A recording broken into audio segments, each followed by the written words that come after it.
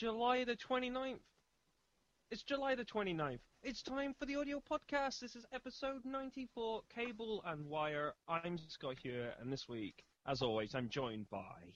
Samuel Freeman, hello, I'm here, just the two of us this week, and I have to confess, I have not read any of the notes yet, Scott, but I have loaded them, so yeah, anyone wanting to read along can go along to theaudiopodcast.co.uk/show/94, and yeah, that's where the news is, and the plunder, and we'll get through it eventually. I feel this week will be a brief show.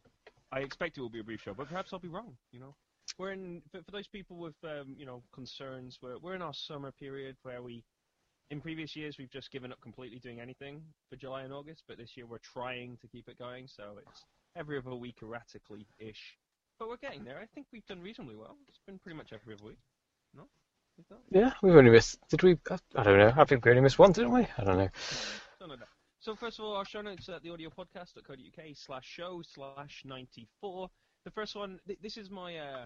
I'm kind of a bit fed up of having to deal with people releasing updates of things to support new things. So I went for a slightly more efficient way of doing that today, which is basically to say that Flux and Toontrack have announced Pro Tools 11 support. There we go. So some of their plugins are available with Pro Tools 11 support. There's also, I think there's maybe a couple of other people who have done similarly as well. I decided, because obviously we have 2 weeks to prepare the show notes, so I decided last week I just wasn't going to pay any attention anymore to Pro Tools 11's announcements regarding plugin support. And then I was like, well, maybe that's a bit unhelpful. So this morning I decided I would include any that came across my desk today, but I would bundle them like this. So that's why. But this is my new method for the future. So there you go. That's cool, I think.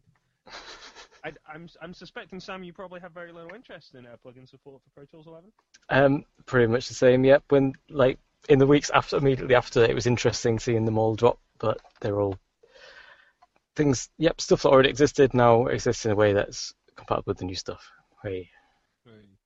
There we go. In a similar vein, if you're an Ultranova vocoder owner, then there is a free update, which adds some new cool functionality to the vocoder.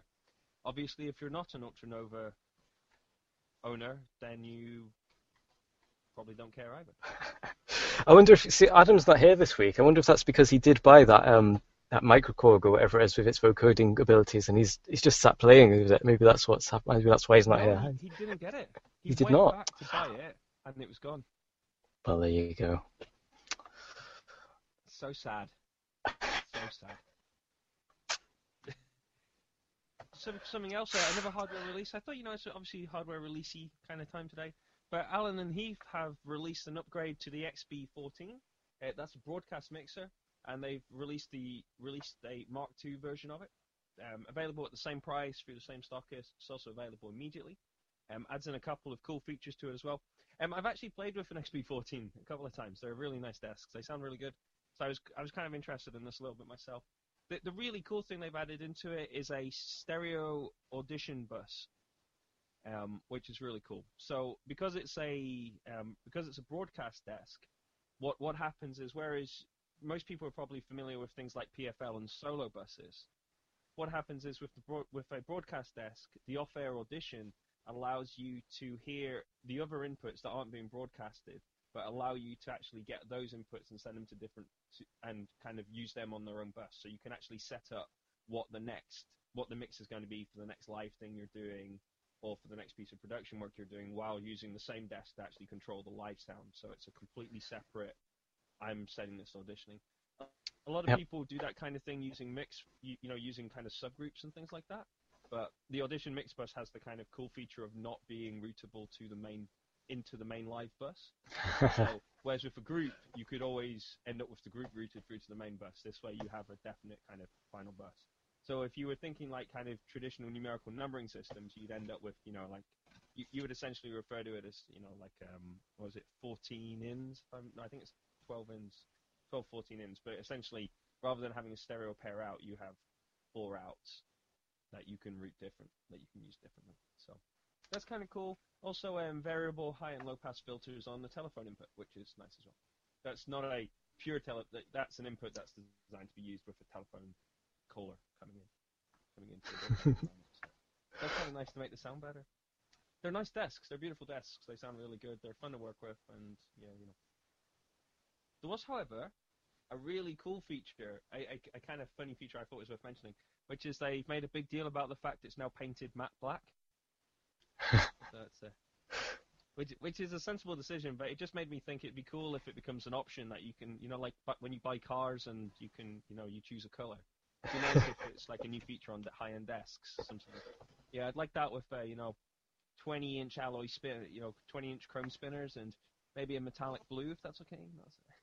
Your desk just comes with little wheels. It'd be nice. I'd like that. Underlighting would be awesome. That's what we need. Shall we get away from hardware more into archives? This is Dr. Robert Moog. Bob Moog archives are being donated to Cornell University. There you go. Yeah. The whole thing has been donated across to Cornell University to look after it forever, and to so there's two parts to it. First of all, the story was announced. I don't know if you followed that. I'm saying when the announcement happened, lots of people got upset because the Bob Moog archives had been available for anybody, for any purpose, for free to go and have a look at and have a play with, and all the kit was put out.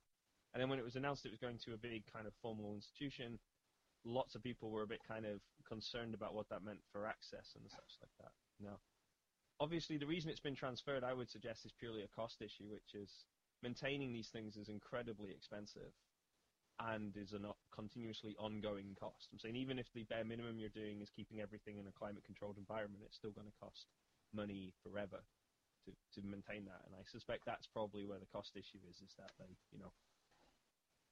they probably don't want to have to pay the bills to keep it up to date. And if somebody else is going to pay all those bills to maintain it for you, then it's very attractive, isn't it? If it's that kind of thing. So I guess that's what Cornell did, though, is they've released a FAQ. They updated an FAQ today, which has a whole load of details about what access terms would be and things they're planning on doing. So there's a commitment to the digitization and the free availability of the digitized resources. There's also a commitment there to free access to anybody. So it's not just going to be locked away in terms of only formal researchers can get here. They specifically say that fans would be welcome. So that's that's kind of cool. I'm saying they've done that to try and alleviate some of those concerns, which I think is fair enough as a preservation of these things. Cool. I was just looking through. It's not actually at the university yet. They're expecting it to arrive soon. Moog. Shall we go on again, or do you have a? Nope. Let's move on. I do not have anything this week. It's a classic. Sam's just got home, hasn't seen a computer screen all day, and is now going, "Oh, okay." So print shop ad effects. This is our random sound library for today. I had a whole collection to look at. People kind of, I had a whole collection to have a look at. People started emailing me their links. If you want to email me a sound library, please, while you can, find my personal email address, and I will tend to respond to it. If you could email show@theaudiopodcast.co.uk, that would be better. And I will go as far as saying if you email that, you will be the chosen one unless somebody else also emails that. So anybody who emails show@theaudiopodcast is going to get precedent over people who randomly email me on my personal addresses. So there you go. You have been warned. Nonetheless, here's somebody went off into a print shop and recorded a whole load of printers printing, like big industrial printers. Thought it was cool. Awesome. There you go. From the blurb with really nice subsonic stuff. As they would be with all that machinery chilling around.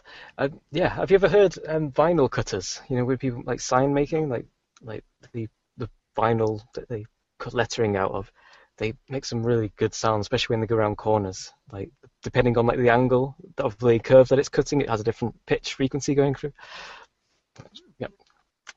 Anyway, it's similar to a print shop, but good noises from machines. Awesome. That's great stuff. There's a sound file library if you want to work with it. Should we do some more software updates? These were earlier on in the week. Yeah. Okay. So Steinberg have updates for Cubase 6.5 and Nuendo 5.5. It's funny how they have these like sibling products on different version numbers, isn't it? Yeah. Yeah. So this is the final maintenance update. So if you're a Steinbase if you're a Cubase 6 or a Nuendo 5 user, then these are your final maintenance updates.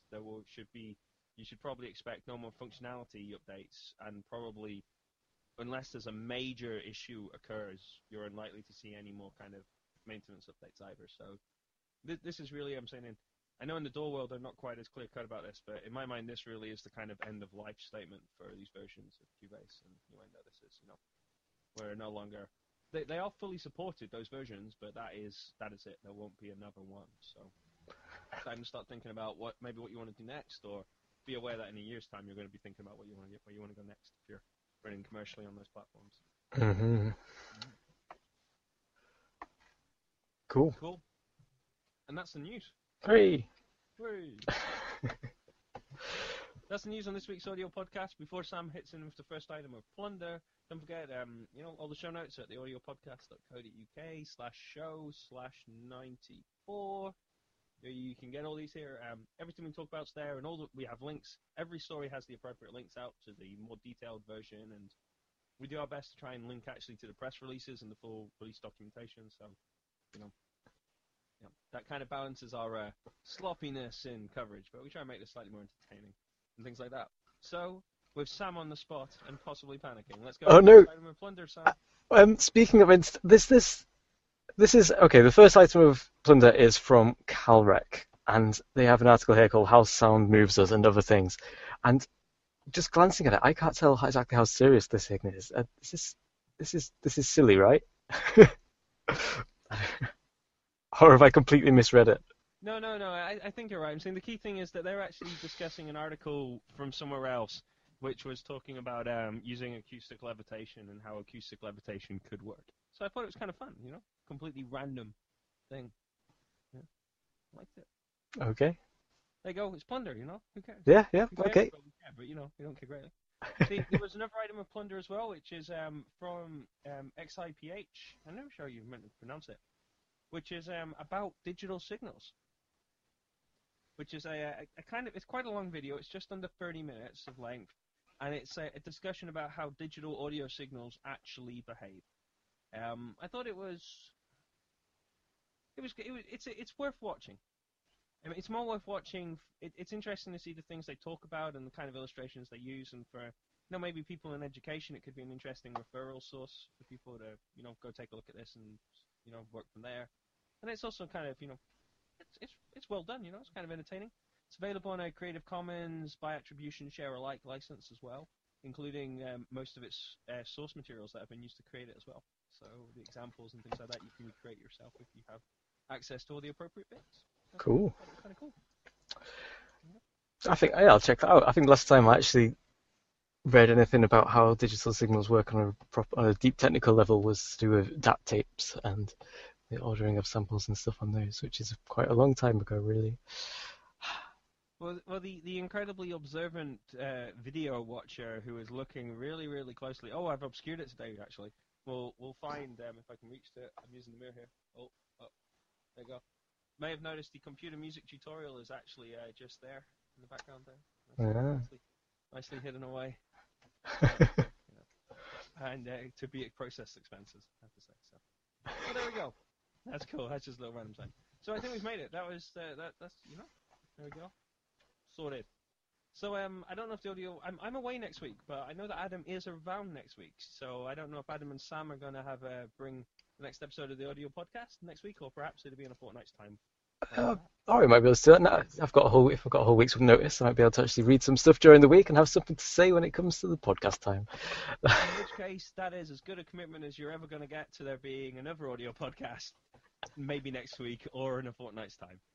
Hooray! Been the audio podcast, episode 94, which I believe was called Cable and Wire. I've been Scott Hewitt, and I've had a blast as always. I'm Samuel Freeman. Hello.